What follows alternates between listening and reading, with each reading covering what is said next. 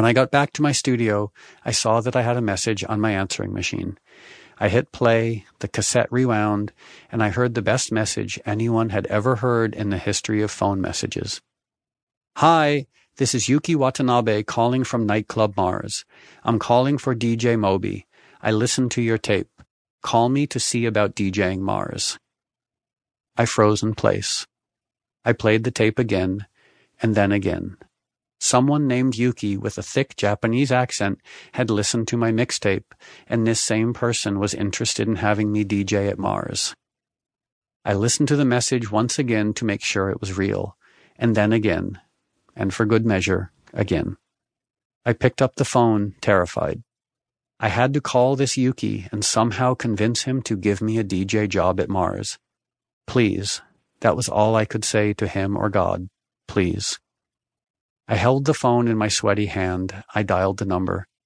Hello, this is Yuki Watanabe, a rumbling voice said slowly. Hi, this is DJ Moby, I said, talking too quickly. You called me about DJing at Mars? Yes, I listen your tape. It's very interesting. Can you DJ Friday night? Yes, I can DJ Friday night. Okay.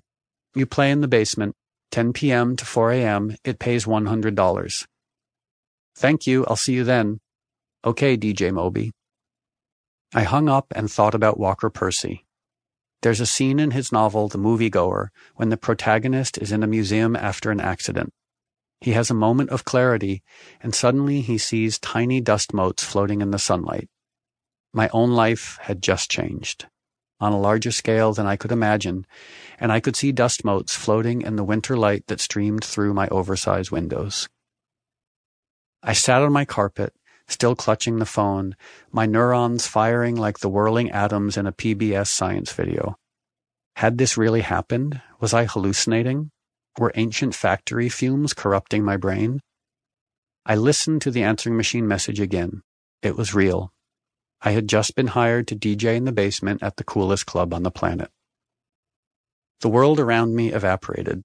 I no longer saw the abandoned factory or the phone or the sky framed by my window. In my mind's eye, I saw the basement at Mars.